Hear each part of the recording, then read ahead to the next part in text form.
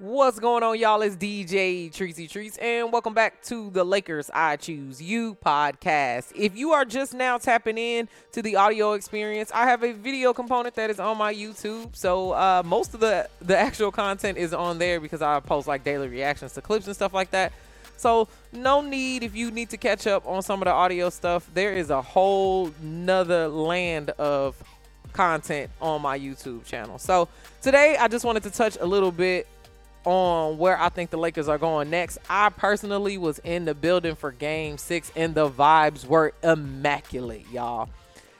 I took myself on a date here. My wife was going out with some of her friends, so I just got on the Game Time app and got some last-minute tickets. They were about $300. They were all the way up in the rafters, but it still was a good seat. I still feel like everybody was like within eye shot of view, as well as the vibes were going crazy. The Lakers were up way early, as y'all know. It was a 40-point blowout. So I mean, just being in the building and in the room, it felt like history was happening, and it didn't even really feel like the Grizzlies was putting up much of a fight, to be honest.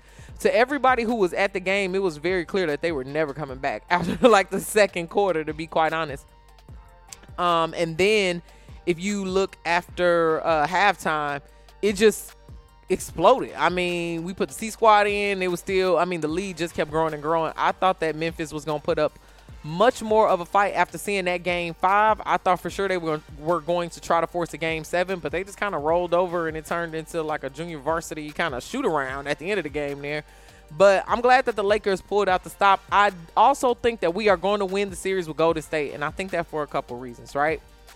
ESPN just put up, it's so funny that they just posted this because I was going to bring this back for my content in the morning, but all the more timely since everybody's talking about it, right? Tomorrow, I'm going to put up. But Draymond Green, during LeBron's, when LeBron was about to cross the scoring thing, requested from his team to get off that night, you know? So if Draymond is going to be our man on the inside, I think that's a good thing. I think he's a major LeBron fan, and if he's just going to play a little bit at his, you know, not at his 100%, then that's really to the benefit of us. I don't think he would want to stand in the way of LeBron's legacy, even though he's a part of his own legacy at Golden State. I just think he's a LeBron fan. I think that for a couple other people on the team as well. I also don't think that Golden State is ready for the depth that the new Lakers team brings.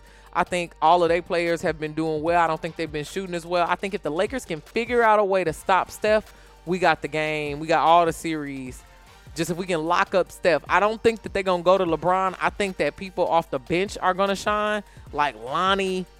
I also don't really know how I feel about the current starting lineup that we've been running with, but I won't go into that too much. I think defensively it's a good reason to have Vanderbilt in there, but offensively he's just been making some plays that have questioned his basketball IQ, man. These dumb fouls that we keep getting. I really don't think there's a better replacement on the bench, so I can see why why Darvin Ham is doing what he's doing there. Rui has been playing well. D'Angelo Russell has been shooting well. Austin Reeves has been shooting well. I think that the Lakers can go on a run. Now, mind y'all, this is why I love the playoffs. You don't have to play well all season. You just got to play well in these games, and I think that's what a lot of people be forgetting. You know, on the Memphis series, a lot of people in the comments was like, they the better team. Ja got this. He can hop. All of that is true, but the playoffs are about the series win.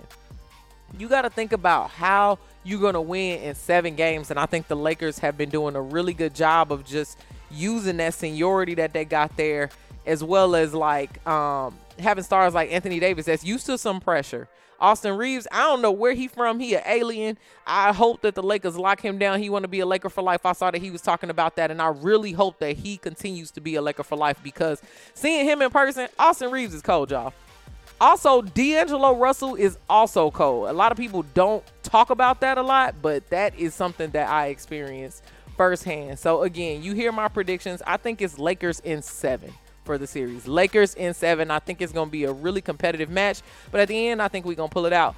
Make sure you stay tuned to my YouTube channel for all of the day-to-day updates for Lakers I Choose You. I'll drop y'all another episode in about a week or so. Thanks so much for tuning in, and I will talk to you soon.